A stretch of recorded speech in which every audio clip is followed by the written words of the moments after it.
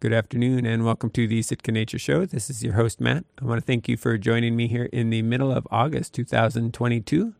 First half of the month has been continuing the trend of July, which is a bit wetter than normal. We had a couple of exceptionally rainy days. I don't think they were record-breaking, the two of them separately, but they combined made for a wet weekend last weekend. It was interesting to see the rivers high. I always like to go and check and see how high they're getting. Certainly not to some of the highest levels I've seen, but it was a nice little bit of minor, I guess not technically flooding, but high water at least.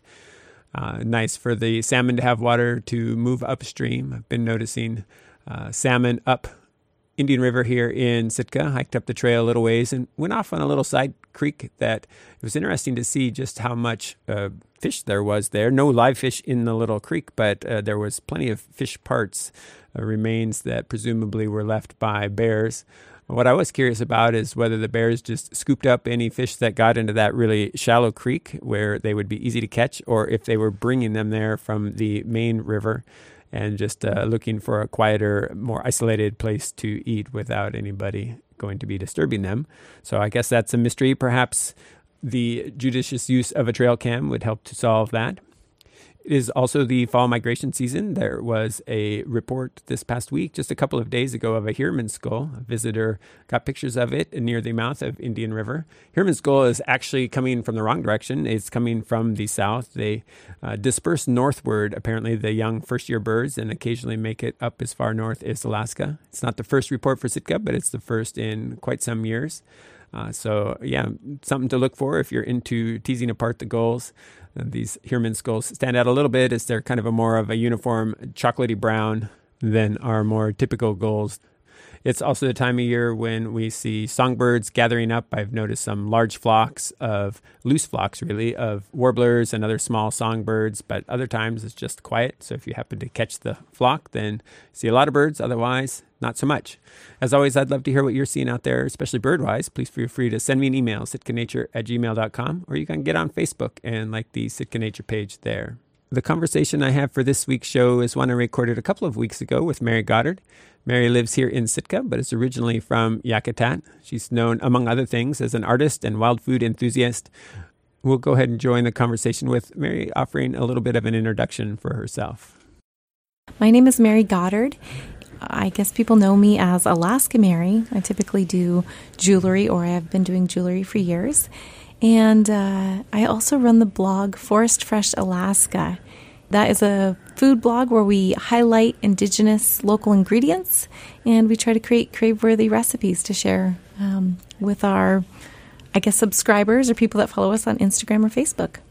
Nice. Yeah, I remember seeing, I think I first met you at a Coyote Commission meeting, actually. It's been a few years ago now. And then seeing your Forest Fresh things pop up. I like to follow things that are sort of Sitka nature related. And so when I see people posting stuff that's, pictures of hikes or plants or whatever, then I tend to follow them. And so it was always interesting to see, like, you make the food look a lot more appetizing than it is when I'm just picking it and eating it as I'm walking around. It's kind of my impression. So I am kind of curious, like, how did you get into that? And what are the sorts of, there's a lot of different flavors, I guess. Some of them, an acquired taste maybe more than others. Yeah, absolutely.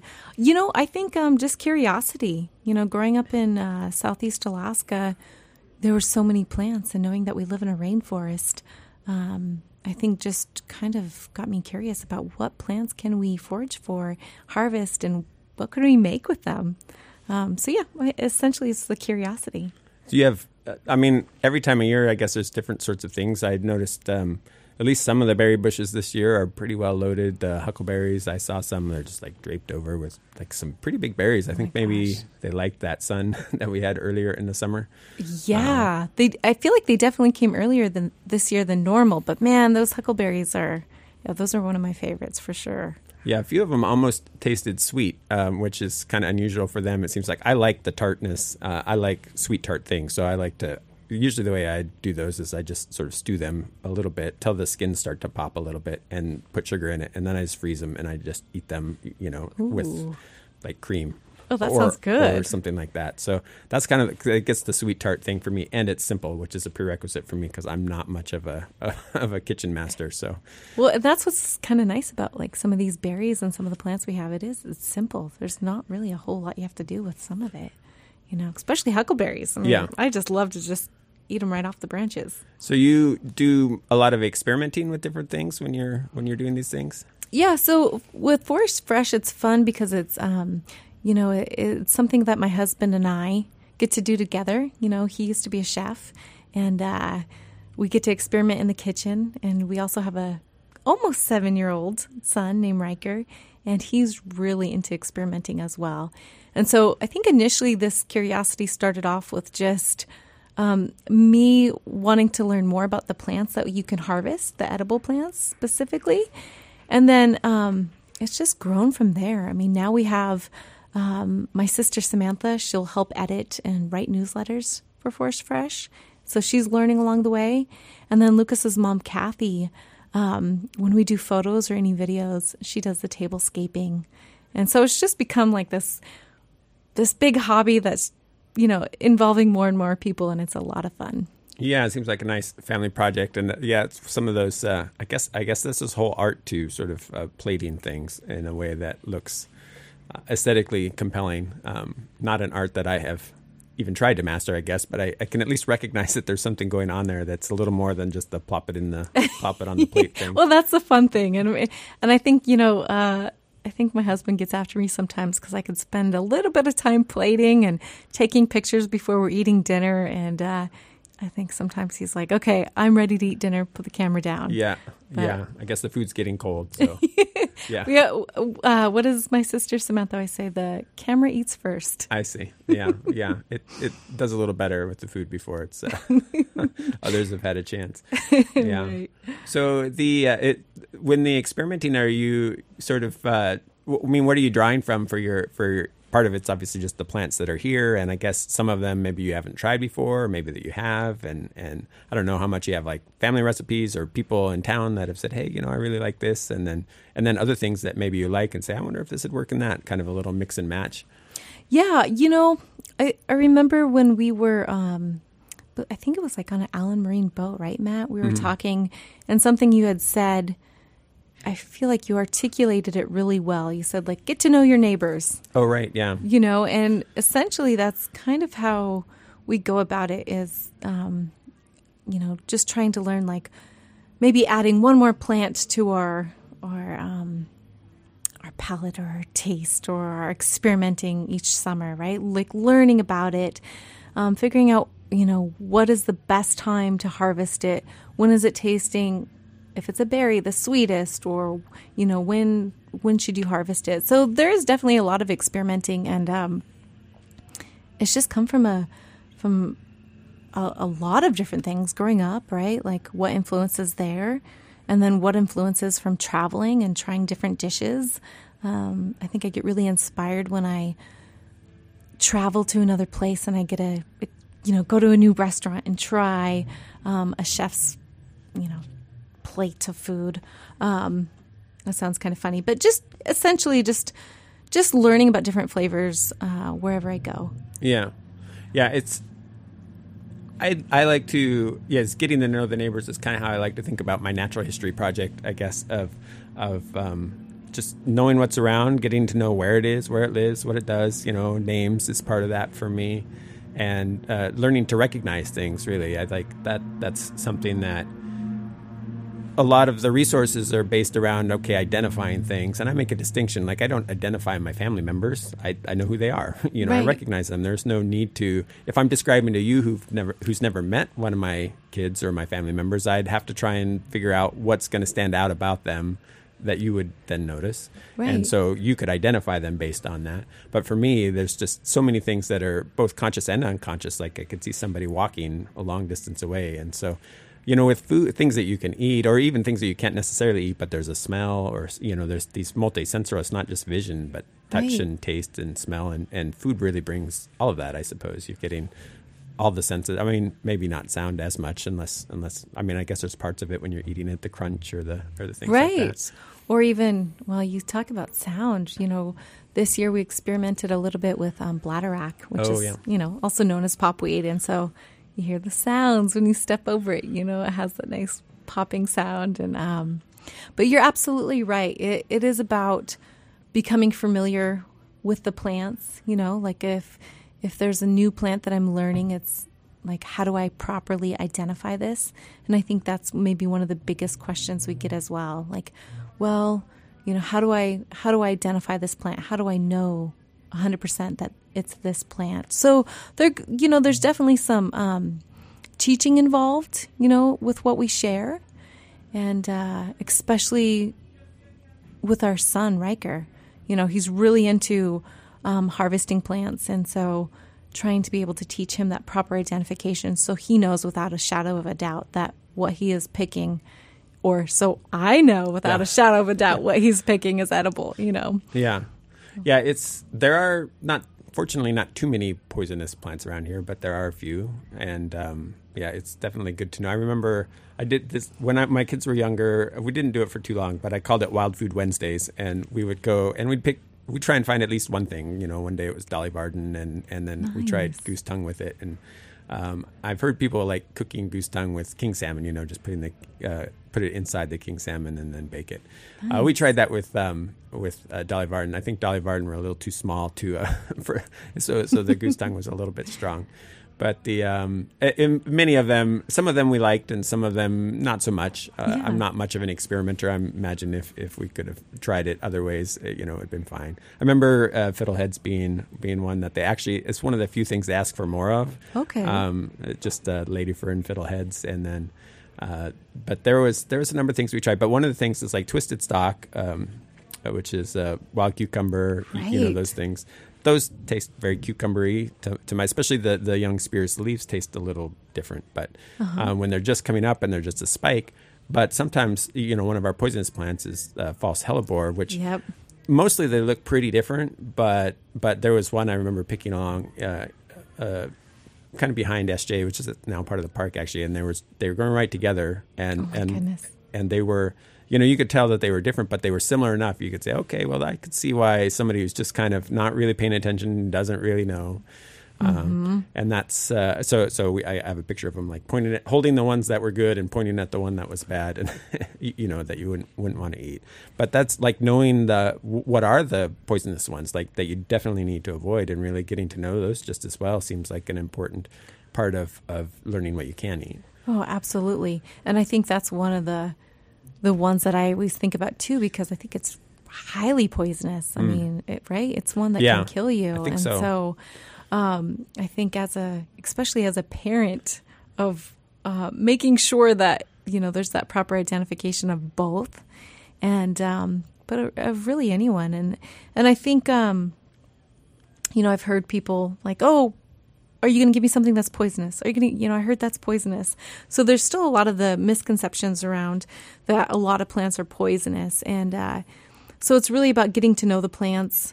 And then as well as, you talked about fiddleheads, right? Like if you don't properly prepare fiddleheads, they're not poisonous, but it can give you a pretty bad stomachache. Like if you're not breaking down those enzymes by cooking them, then you're going to make someone really unhappy, and they could in their mind think that that's poisonous.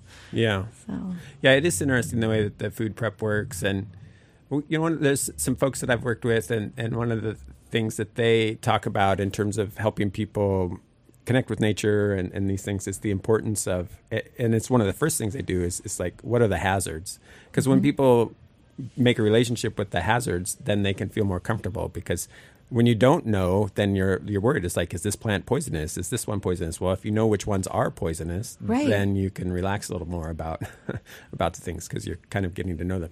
Skunk cabbage, not really poisonous exactly, but yeah, I guess you'll know it. I've never tried it. I've talked to some people who have, but and they regretted it pretty quickly, as I understand.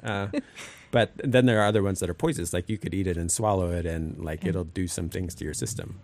Right. So it is, good to know. I mean, in just general, like being out, people get really nervous around bears, and for good reason. Bears are big and potentially dangerous. But when you look at the things that get people in trouble, it's a lot more. It's like terrain and weather and, boat troubles. That's so true. And those are the things that people don't really think about. But I give some thought to that. Like, how is it that you do that when you're taking people out, family or visitors from out of town? How do you work with that? So I imagine that's especially true with teaching people about foods and foraging. And for me, it's just really exciting because there's some plants that have been passed down, that I've learned from an elder or two, and then there's some plants that I've just learned about by reading books. And so it just brings me to the fact that probably a lot of this knowledge was probably really prevalent at one point, and it almost feels like it was lost for a while. So it's nice to see that more people are getting into like foraging and harvesting and wanting to learn more about the plants. And I think, I moved to Sitka about 12 years ago, and I was just as much into experimenting and learning about plants as I am now. But there was really not too much interest. I did a website 12 years ago, shared information. There was really no interest generated. And it was only been in the last couple of years that people are really kind of awakening to the fact that we have some pretty amazing food that we can harvest here. Yeah, I guess I'm somewhat lucky in the fact that my dad was always interested in harvesting. And we didn't eat a lot of greens. There are greens that you can eat here, but he grew a garden also. So nice. So we had greens from the garden. But I do remember him gathering wild cucumber when I was a kid, and we'd eat that sometimes. And nice. And he liked hunting and fishing, but berry picking was the big thing that he did. He grew up on a farm in southern Idaho where there's fruit trees, and of course there's no fruit trees here. But he would go out and he'd pick like 5-gallon buckets full of blueberries and huckleberries in an afternoon. Like he picked a lot of berries.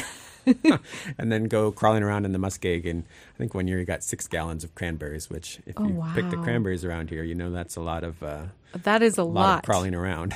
Yeah. in October weather. So I to me that was just always natural, and I'm not anywhere near the volume picker that he was, harvester that he was, but it was just like normal for me. Of course we would eat berries; they're good, and why wouldn't you? Right. Well, and I guess that's true with my childhood too, because growing up in Yakutat, salmon berries are everywhere, and so I just remember our mom handing us buckets and going, "Okay, don't come back till it's full." Yeah. And so that was our fruit. We lived off salmon berries. And you have strawberries up there that are, oh my gosh, so good. Yeah, they're a little harder to come by here. There's a few places I've seen wild strawberries, but not too many. But the one trip I went to Yakutat, unfortunately they weren't quite ripe yet. I was kind of there in early June, but I just was at Cannon Beach or something that's out there some ways. I was out on there and just like, oh, look at all these strawberries and the Nagoon berries also were there, and I was like, right. Oh, I'm a little jealous because I like both those berries. Oh my gosh, yeah, the wild beach strawberries are so good, and it's something I do miss.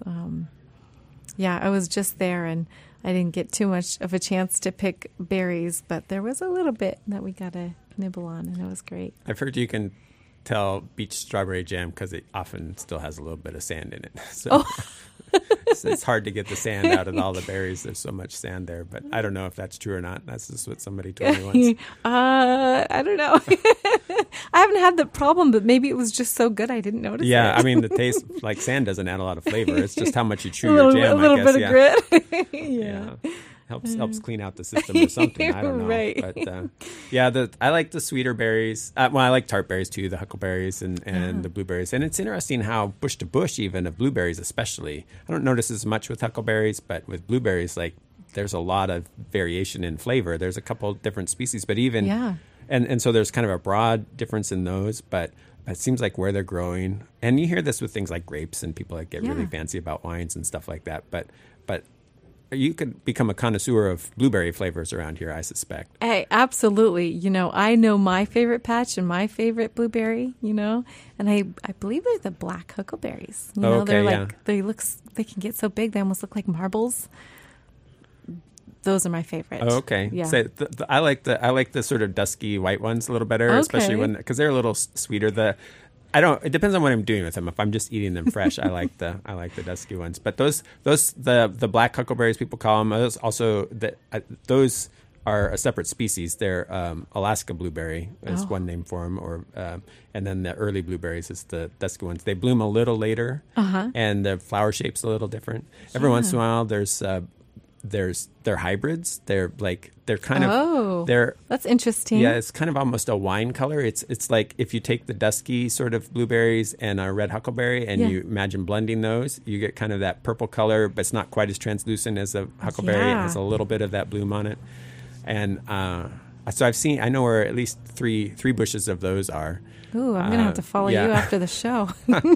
And I haven't, unfortunately, the last one I found was I was coming out of being sick and I didn't have much of a sense of taste. So I couldn't quite tell. I'm curious if I could get enough of them, like how do they taste? And of course it depends on the sun also, but it would be interesting to do like a little lineup and a little description of each one, taste testing. So do you find yourself using, I mean, I imagine you have a number of things that you, dishes or I guess that's the right word, particular preparations that you do with different fruits and greens and so forth. Yeah, I think so. And then, I think I really find joy in the experimenting. So I don't stick with something too long. I move on to the next thing. But I guess on the topic of huckleberries, I love huckleberry jam. That's my absolute favorite. And so typically that's what I'll stick to. Or huckleberry muffins. What else?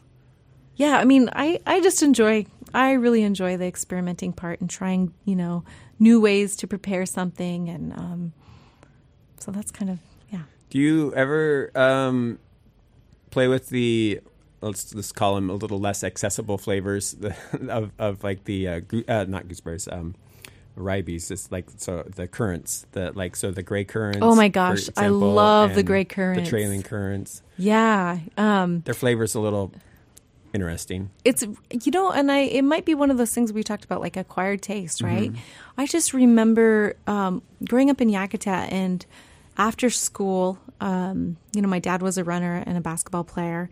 And so I think as kids, we just naturally followed in that. And I just remember running along our road. And after a nice run, the gray currants would be out, and I'd grab them and I would just eat them just right off the branch. And I just love them.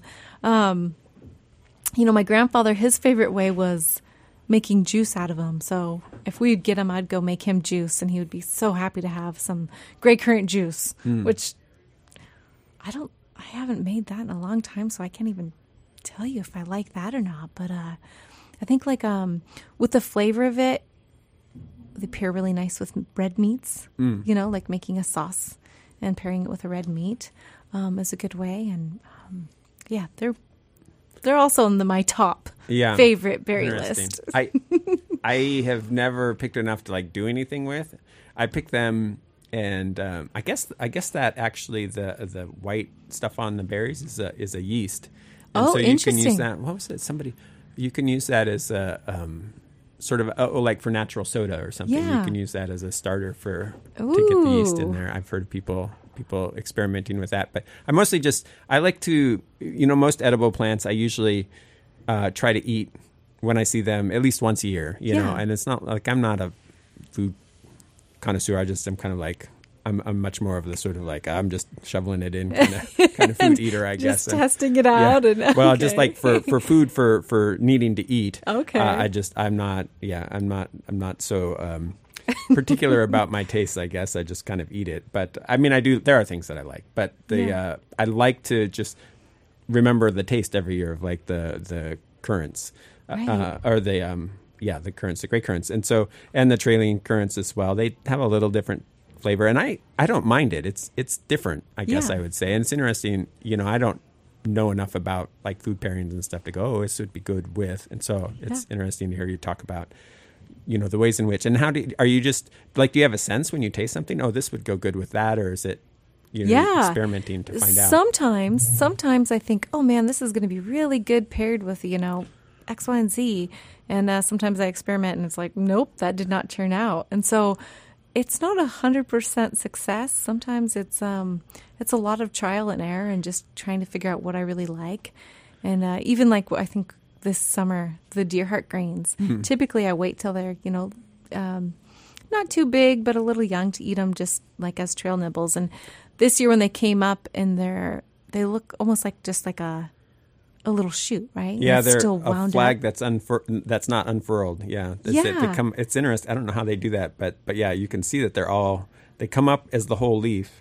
It's and amazing. then it unfurls somehow, but it was all wound up, or just all curled up, like if somebody was going to ship a flag, and it was all wound around a little pole.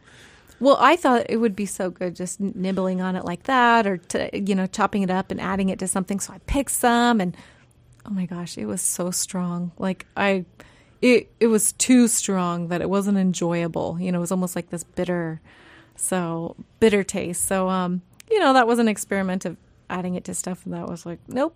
I'm not going to do that again. Yeah, so I imagine, in the course of experimenting, you probably have things that nobody deems acceptable. Right. And I don't share those on Instagram.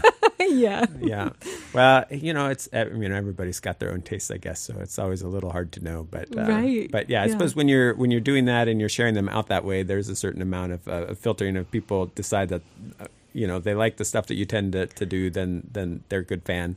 Yeah. If they find that those things aren't really so much to their taste, then they don't have to follow you. Yeah. So it's kind of like works that way. Right. Or there's some people that, we don't just focus on plants. We also do, fish or deer, anything that you can hunt or fish or forage for, we include in the blog. And so there's some people that are really into maybe the coastal catches, but not so much the plants. So, yeah, I think we get a variety of followers. Yeah. Do you experiment with different kinds of fish as well?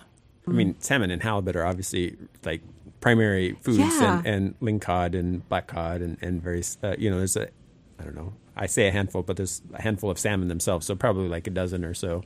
But there's a lot of fish that you can eat, I guess. That's true. And, I think it's been a little bit harder this year. We don't have a boat, so we're not out catching and out fishing as much.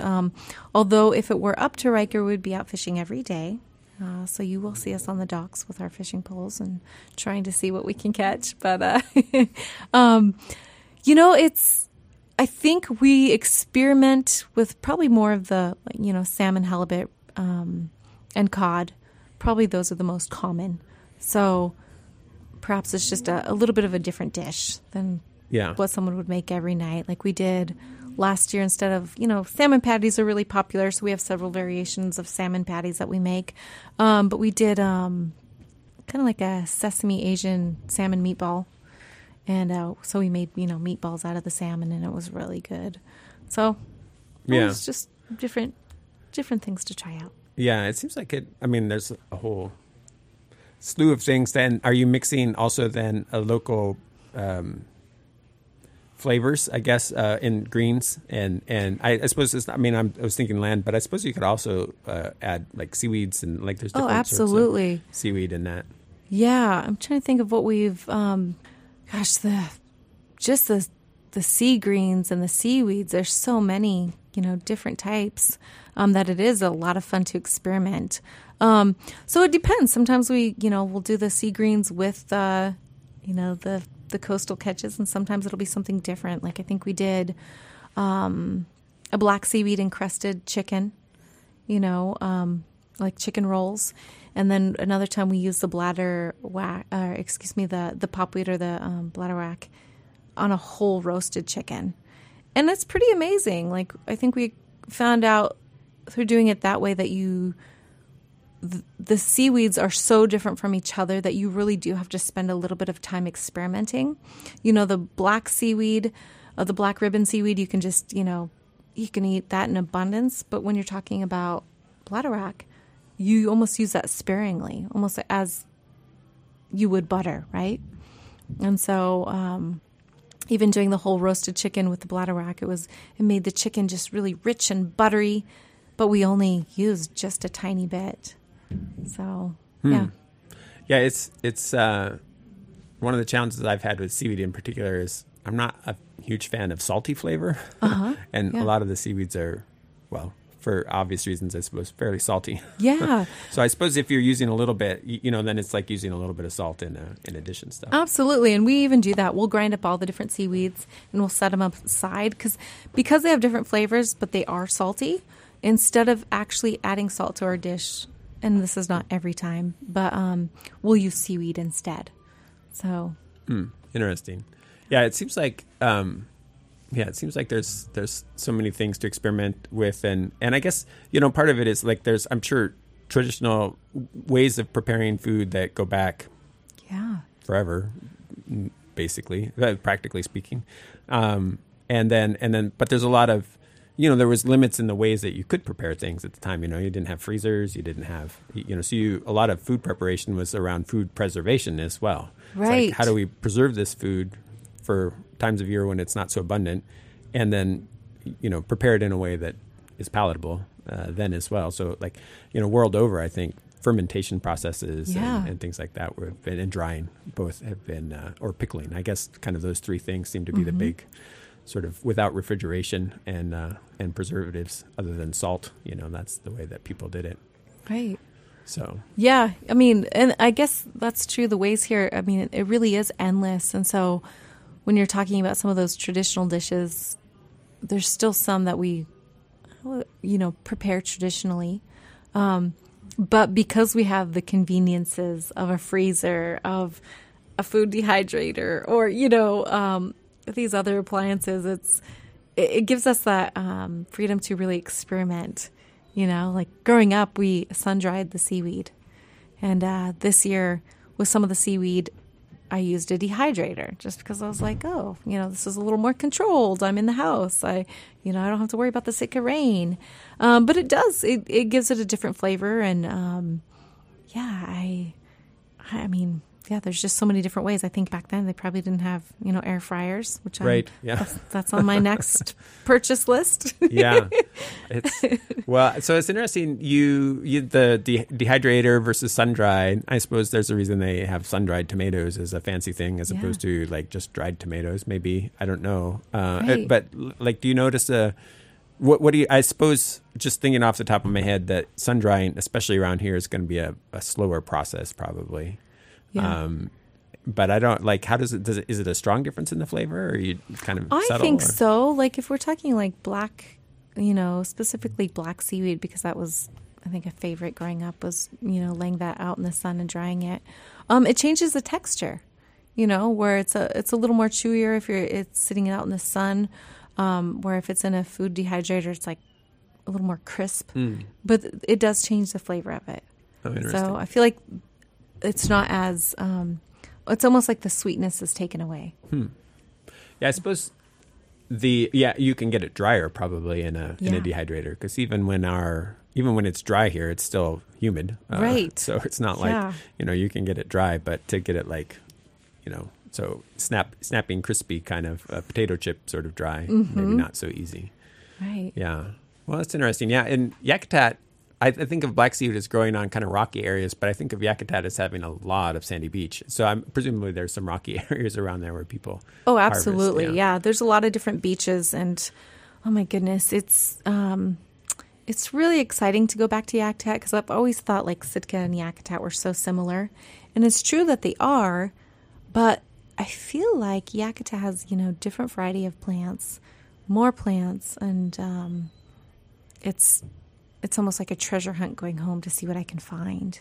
And, Is it interesting? You mentioned that you've been here for 12 years and in that time, I mean, imagine you've gone back home and visited, but you're learning as you're here, learning about things. And my one trip to Yakutat, I tend to key in on, okay, there's a lot of stuff that's familiar, but what's also different about it, So I like recognizing the things that are familiar, but then I'm like, this plant I've only seen like once or never seen around Sitka, but here it is all over the place. And just trying to, and of course, Yakutat has those massive forelands, so you've got a little more flat country there than around here. Yeah. And it's on the mainland, so like there's a whole different animals and things like that, whole host of different things. But I'm curious how your perspective has changed, like going back to visit, having lived here for 12 years and learning a lot of stuff as you go. One of the things that I have found as an adult is that growing up here, like I would have thought I knew things pretty well because like that's what kids think, right? Right. Of course I know about the animals and the birds and stuff here. And then, I've had myself repeatedly shown that no, in fact, there was a lot of really obvious things that I would consider now really obvious that I had no idea were here at all. Oh, wow. And so it's I guess humbling in a way, but also inspiring because it's like, what am I missing now? These things that once you know what they are, you see them all over, but it's so easy to miss. So I'm curious if there's things like that. You go back to Yakutat and they like aren't in your memory from childhood, but now that you know them, you're like, oh, wow, all these things. Yeah, absolutely. Like you had said, Yakutat has a lot of beaches.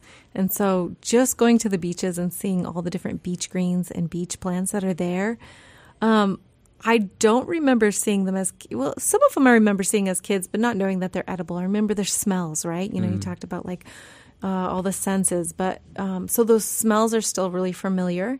But, I even feel like I see new plants, especially flower. I feel like any of the beach plants, I didn't know were edible or I didn't know existed there. And so when I talk about it being a discovery, it's especially if I go home at a different time of year. If I go home every year at the same month, I'll see the same plants, but they change, from, I don't exactly know when, but every time I go, I see something different. And I think that's the exciting part. Yeah. I've realized in the last couple of years that I just, for whatever reason, my aesthetic sensibilities, I prefer to revisit places I've been before than to go new places. Like a lot of people like to go new places, and that's I don't begrudge them that. But I was on a mountain here a couple of years. Well, it was actually last year, and that's when the thought most strongly struck me. I always knew that I'm not like a huge. I don't get excited about traveling and going elsewhere. I like being here. But I was up there, and I realized. It was maybe the third or fourth time I'd been up on that particular mountain. And there was quite a bit of that mountain up there that I wanted to see. And I wasn't going to have time that day because I was, I needed to get up and down and I'm not that fast. So, I just had to keep going. And I realized, I would rather come back here and spend more time sort of expanding sort of my footprint, I guess, of awareness up here than I would to go someplace completely new. And for me, that happens. That's a pretty small scale. It's a single mountain here in Sitka, but also just the Sitka area. Like I like exploring the Sitka area and then Southeast Alaska. And when you start to get beyond Southeast Alaska, I'm starting to get, well, that's kind of far away from home for me. Yeah.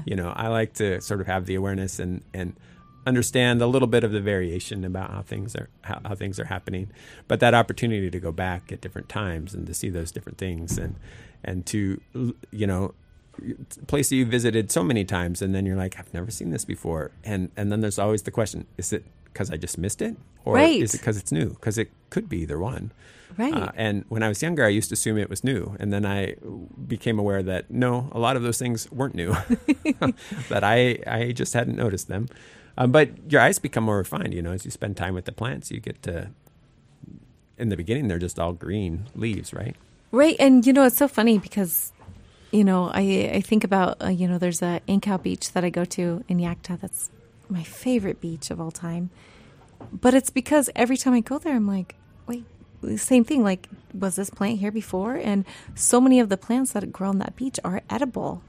So it's a lot of fun. And the wonder of, has it always been here? Or is this a new plant? Is this a, hybrid? Is this, how did it get here? So, yeah.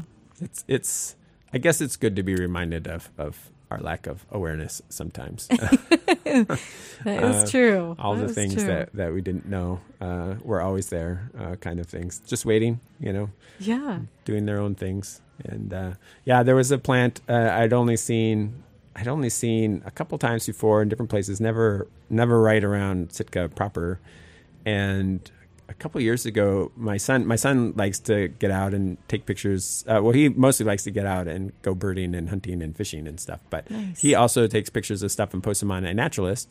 And he posted a picture of a plant, and I was like, I know that plant, but I've never seen it where he went. It was up Indian River Valley, which is a place I've spent a lot of time. Yeah.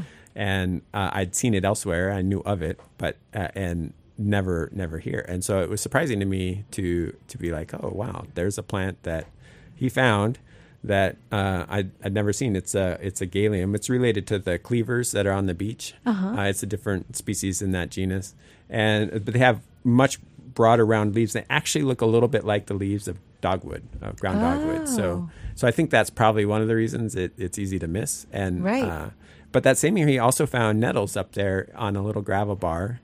And there was quite a few of them. I was like, that's interesting. I've been on that gravel bar, never saw nettles. I went back this year to look for the nettles. Yeah. They weren't there. They weren't there? Yeah. Oh, that's interesting. And so it's like, what are nettles doing? Do they just like pop up and disappear? And, right. And I don't know what's happening with them. But so then there's all these questions, these mysteries that come up. So like how I mean, the one plant's probably there all the time and I just didn't notice it. Nettles, I mean, I've seen them elsewhere as well, but they're coming and going, I guess. Yeah, it's so funny because I know nettles is like one of the popular plants to harvest and utilize. And I feel like it's the one that never pops out to me. I just never, I don't know if I'm looking past it. I know of a couple of patches and it's not one that I've really got to know. And it's not one I've experimented with. Well, it's definitely one you can feel. Oh, yeah. And maybe that's why. I remember growing up and being at a family cabin at Night Island, and I was with my grandmother, and I just remember grabbing the nettles because it was such a cool looking plant, and my hand was not happy all day, and I think I was like, yep, I'm never touching that plant again. Yeah, I tested the magnitude of nettle sting when I was in college once in southern Idaho. I was going to college down there, and they grow along streams in wet places in Canada, and they're just like thick, stands of it. That's all there is.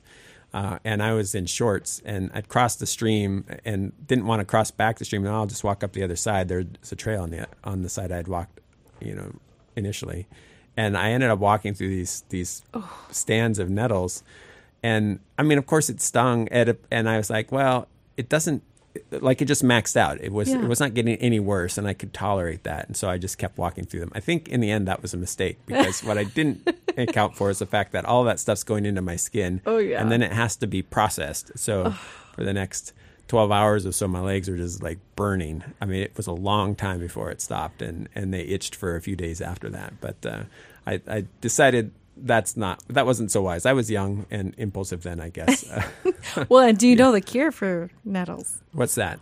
It's rubbing more nettles on your skin. Rubbing more nettles? And I just couldn't get myself to, Yeah. Well, I'm like, it just sounds like that can't be the cure, but apparently that's what cures it. Arguably, that's what I was doing, I guess, but it wasn't working so much in that case. Maybe there's like the leaves or something. You have to break it up and really rub it in. But it is novel to be able to fold up the leaf and then eat it just raw. And I guess they're little tiny needle-like, they're not glass, but like little needle-like things that break essentially. And so then once those are broken, you can do that. But I used to find them, I've seen them along Blue Lake Road. Mm-hmm. Again, sometimes, but most of the time not. And then I've seen where I saw them consistently, not that I was there for, year after year after year, but for a couple of years I was doing surveys or helping out with surveys above Blue Lake when they were getting ready to raise the dam. And they were there consistently. In fact, when we went way up the valley, there was actually slopes where there was it was a mix of nettles and ferns, and it looked like that. And that's the only place I've ever seen that. But I know that they, they were useful for cordage and food. So they get hunting camps and stuff on islands that you'll find. I think you still can find patches of them. I've never happened to run into that, but I've talked to other people who have. Yeah, and I heard they're really high in iron, and I think teas are really popular to drink. Yeah, one of the best greens, I guess, out there in terms of nutrition and stuff. Yeah, and people used to grow them, around town just as part of their garden. Maybe that's what we need to do. Yeah, there are people that do. I know somebody that has some in a pot, and maybe a couple people. I bet there's someone listening in that's like, oh man, I got to call them and teach them both about nettles. Please do. So.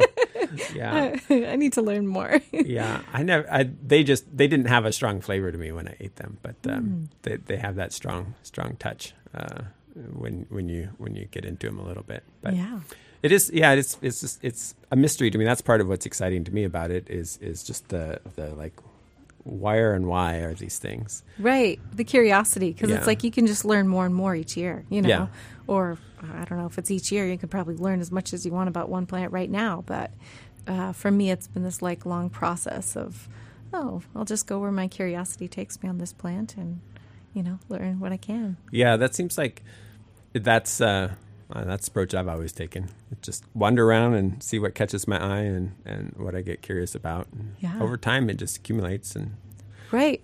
Oh, yeah. What was it last year that kept popping out everywhere was the jelly fungus. oh yeah, Yeah. Have you seen that bright orange jelly fungus? there's a few different species.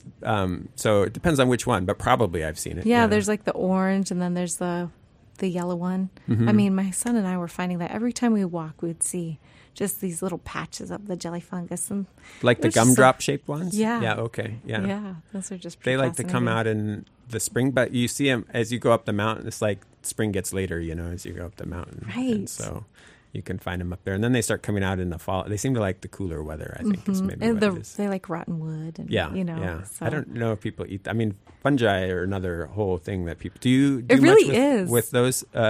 You know, those? so I ended up researching it because I was like, well, we're seeing these everywhere. I wonder if there's a reason or why are we seeing it everywhere?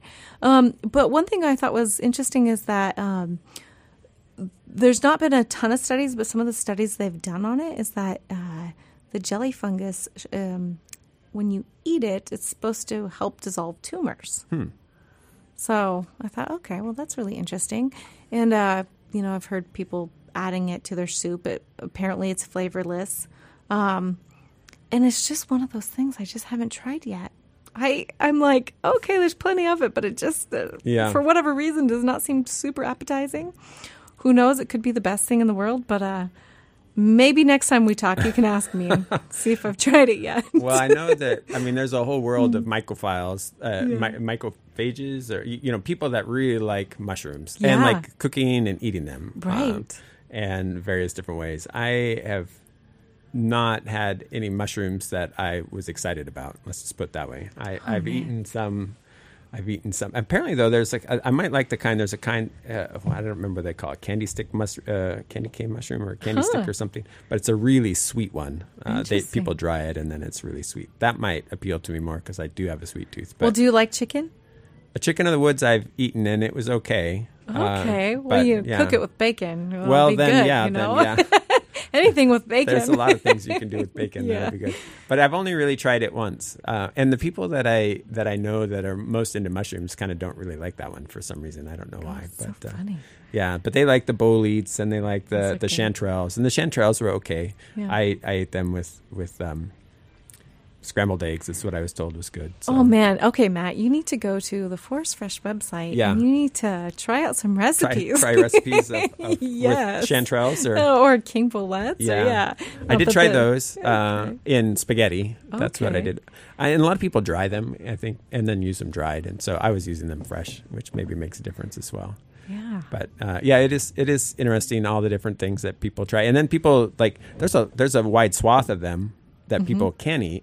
But it seems like most people have one or two or three that's what they eat. Right, and it's probably Focus on too those. with that like whole identification thing too, right? Like you don't want to mushrooms. There's a lot more poisonous mushrooms than there is probably plants. So making sure that what you harvest and what you forage for is indeed an edible mushroom.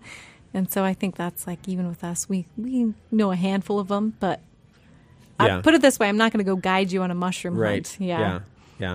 Yeah, they often, UAS with Kitty LeBounty often has done a mushroom walk or mushroom class, and it's Kitty, and I've talked to her about it before several times. She definitely aims it towards people who want to eat stuff because that's what people are most interested in. She does try and give people a broader understanding of fungi and the diversity of fungi because it's an amazingly diverse group. It is. So many different forms and just amazing looking things as well.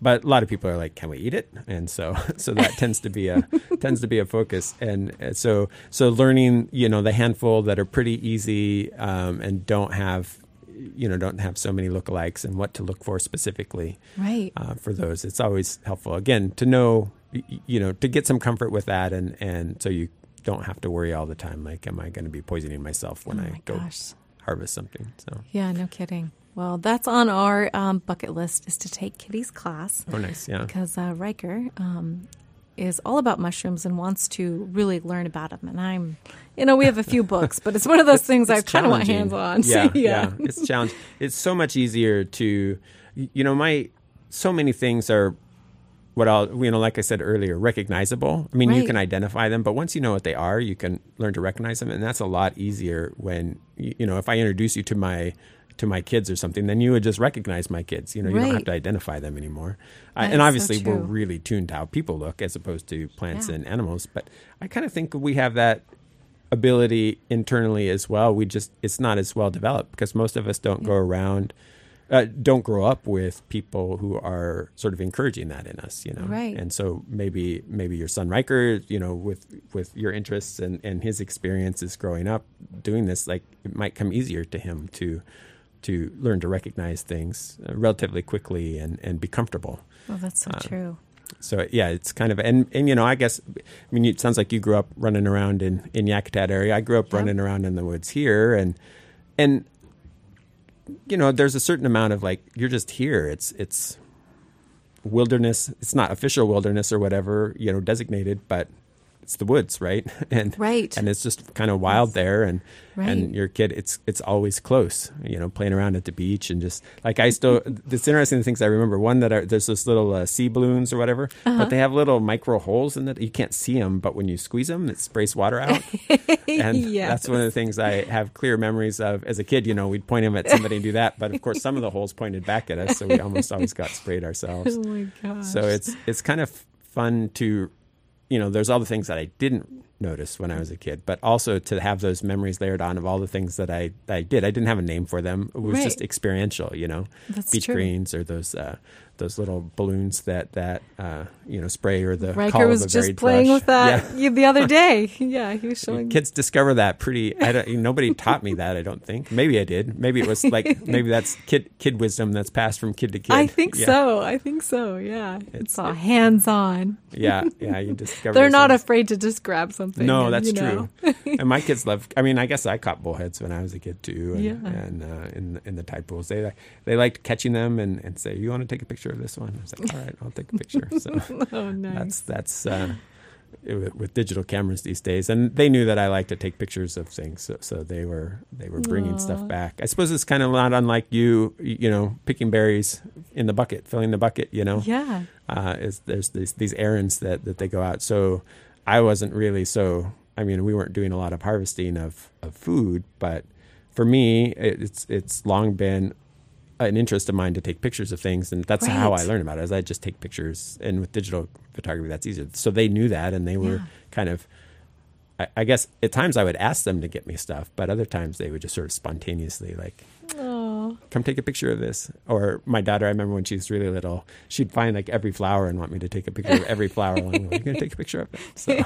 I think kids definitely pick up on that, because Riker's the same way. If I'm not taking a picture of it, he has me do it, or he'll grab the phone himself now and use my phone and do a little video or do a little picture, and he's kind of started his own. He's doing Riker Camp on Instagram, where he talks about the creatures and the plants, and so it's fun to see how he's interpreting it and what he's learning from it. It's such a layered thing, to both reflect on childhood that we experienced, I guess, as kids, and then having kids that are now going through their own and sort of seeing the different perspectives a little bit. Yeah. And I don't know, I imagine it'll be different, just from talking to my parents, for example, as a grandparent at some point, maybe it's even different yet again. You're seeing all those layers. Well, that's so true. Yeah. Yeah. So it is, we're kind of running towards the end of time here, and I did want to mention you've been doing art for a long time, I think, And you have a couple of benches in town that are they tinas that are on the benches? Yeah, so I have one, the Elizabeth Prodovich bench, that has the tina inlay, and my husband and I did that together. The tina, and then of course Zachary LaPierre did the bench, and then we have the lovebirds that's at the Raptor Center. Okay, nice. Yeah, I remember Zach talking about. I don't even know if he remember. I think he mentioned the bench. This was a couple years ago, and I was talking to him for the radio show, and I think at the time it hadn't been announced that there was this collaboration, and so he didn't feel like he could announce it. But yeah, that was kind of. So how do you like? How does your I imagine that for you it's all pretty connected. Like you're doing all the food and the foraging and that kind of stuff, and but also inspiration for your art and the art that you're doing. Yeah, it's definitely all connected, based on, place-based, growing up here in Alaska. And then, so you'll see a lot of plants reflected in my carvings, And then, gosh, what else? It definitely is all connected. And it's just, all of it brings me a lot of joy. Oh, nice. Yeah. It seems like there's, no end of things to do around, and you seem to wear a lot of hats in my impression, and don't lack for things to do. And so I appreciate you spending some time with me here. And so we've mentioned a few things, but if people want to keep track, so Forest Fresh is just like on social media generally, Instagram, Facebook, or... Yeah, so we have... website. It's forestfreshalaska.com is the website. Okay. You can sign up for a monthly newsletter where we, share recipes. Instagram is mostly pictures, and same with Facebook, but we'll post recipes sometimes there. But you can go to our website. You can download. The recipes are easily downloadable.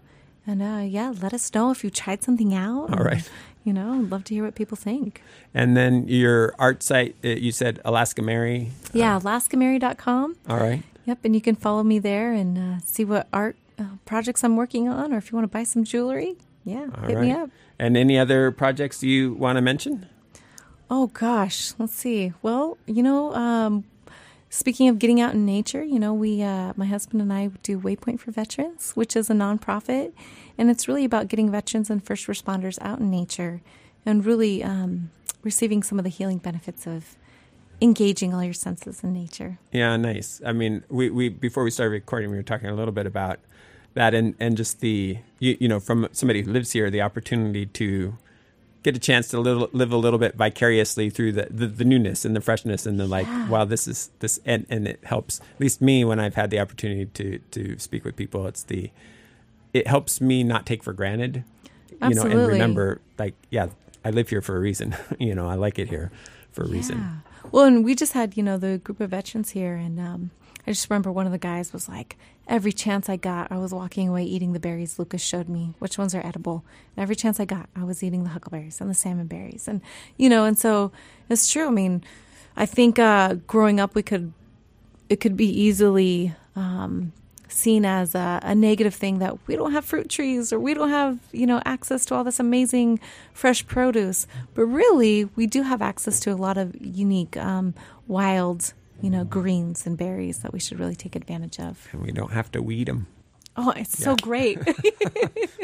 Yeah, that's the problem with gardening. It's never ending battle against those other green things that want to grow all the time. So that is true. Yeah. That is so true. Well, thanks for coming in, and love to talk again sometime. Yeah, hey, Matt, thanks for inviting me. It was a pleasure talking to you. You've been listening to a conversation I recorded with Mary Goddard a couple of weeks ago. I want to thank her for taking some time to visit with me, and thank you for joining me here on the Sitka Nature Show this week. As we discussed, Mary is involved in a lot of different things. I hope to talk with her more about some of her projects in the future. In the meantime, if you'd like to learn more about her projects that we spoke about today, you can check out forestfreshalaska.com and sign up for their newsletter if you want to get the monthly recipes and more about their foraging and food in Alaska. You can also find her artwork at AlaskaMary.com or check out their Waypoint for Veterans program at waypointforveterans.com. As I wrap up the show here, I'd like to remind you that I always love to hear what you're seeing out there. Please feel free to send me an email, sitkanature@gmail.com, or get on Facebook and like the Sitka Nature page there. Until next time, this has been Matt on the Sitka Nature Show, KCAW, Sitka.